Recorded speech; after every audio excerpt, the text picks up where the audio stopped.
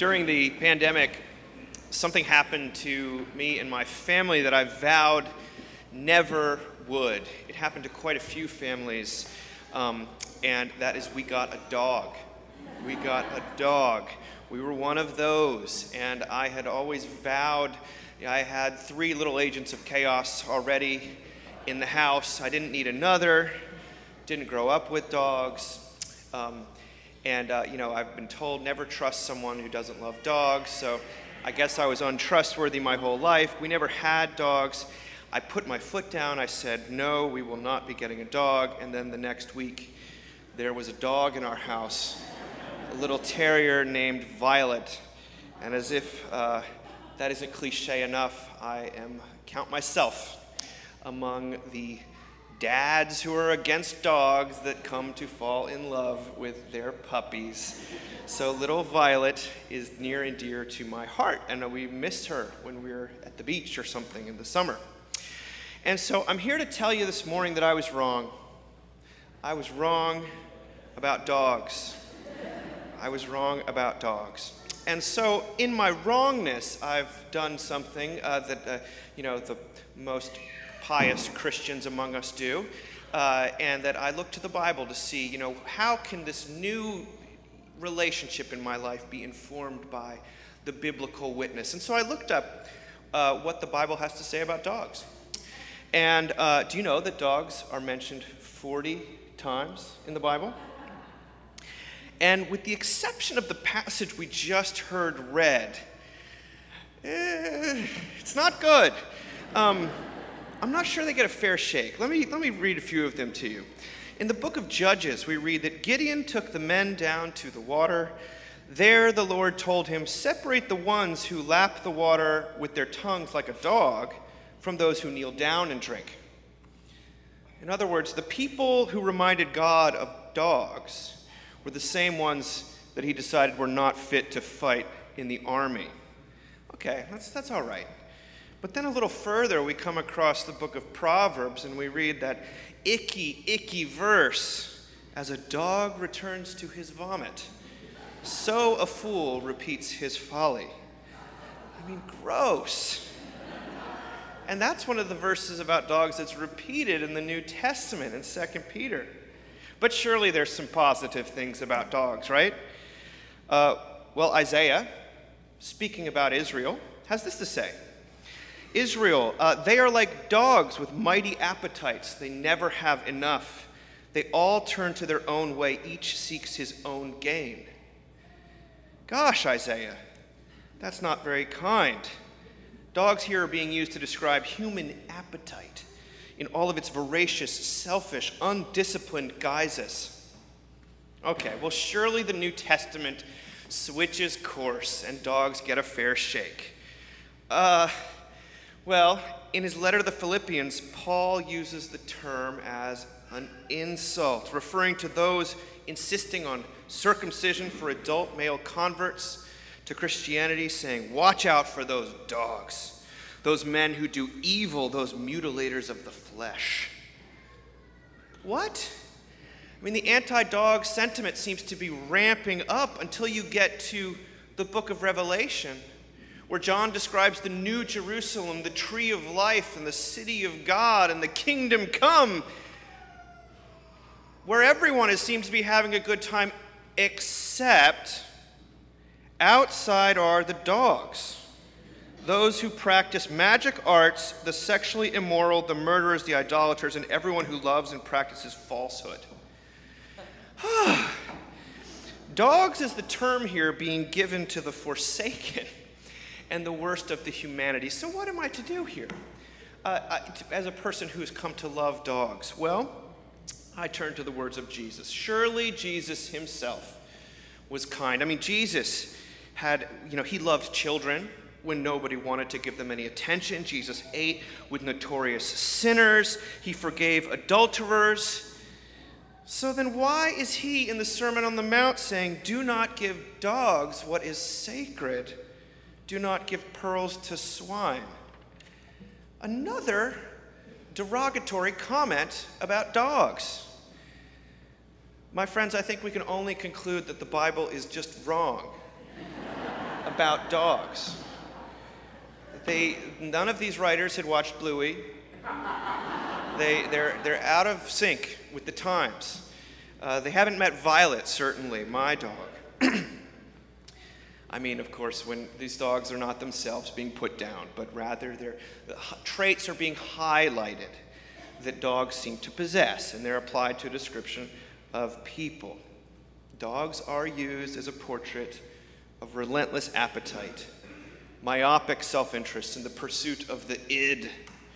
Feeding all the time. This summer, we were visiting some family in Michigan, and beforehand, we got them their favorite sandwich from a town a few towns over, and they said, whatever you do, do not put it on top of the kitchen counters, because our dog will get it. This dog has intelligence, and it uses its intelligence for one single purpose, and that is to get the food, wherever it may be. Dogs, they're one-track mind, and they do not care about upholstery. And they have a way of manipulating us for the sake of their wants. The way that my dog looks at me sometimes, I'm just putty in her hands. But, it's kind of, if you put yourself in the position of the writers of the Bible, perhaps they're on solid ground speaking disparagingly about some of these traits.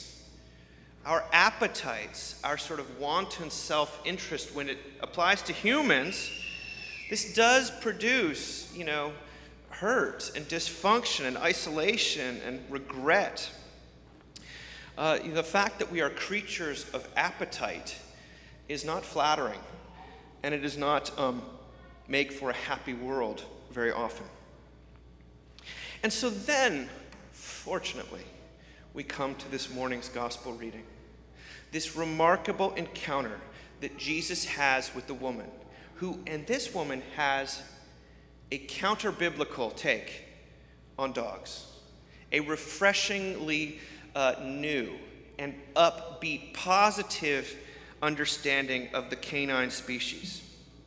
Now, what happens? Well, there's a woman who comes to Jesus at her wit's end, and she's a Canaanite woman. So to say that she's a woman and a Canaanite woman would mean to say that she has very little status. She is not only not part of the patriarchy, but she is outside of the circle of blessing that relates to the children of Israel. A Canaanite would be outside. She's an outsider. The cards of this society are stacked against her. And yet not only does she have no status, she's also got a major problem. And her problem is her daughter. Her daughter is tormented, we find out, by a demon.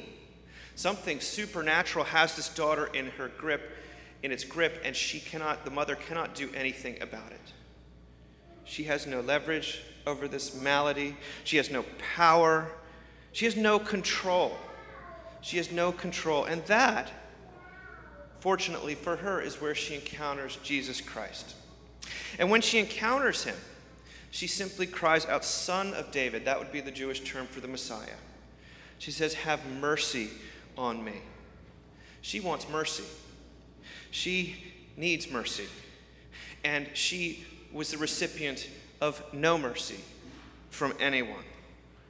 And so she cries out to Jesus. She worships him. She says, "Lord, help me." The disciples, in their characteristically obtuse way, say, "Send her away, Lord. We don't want to have anything to do with her."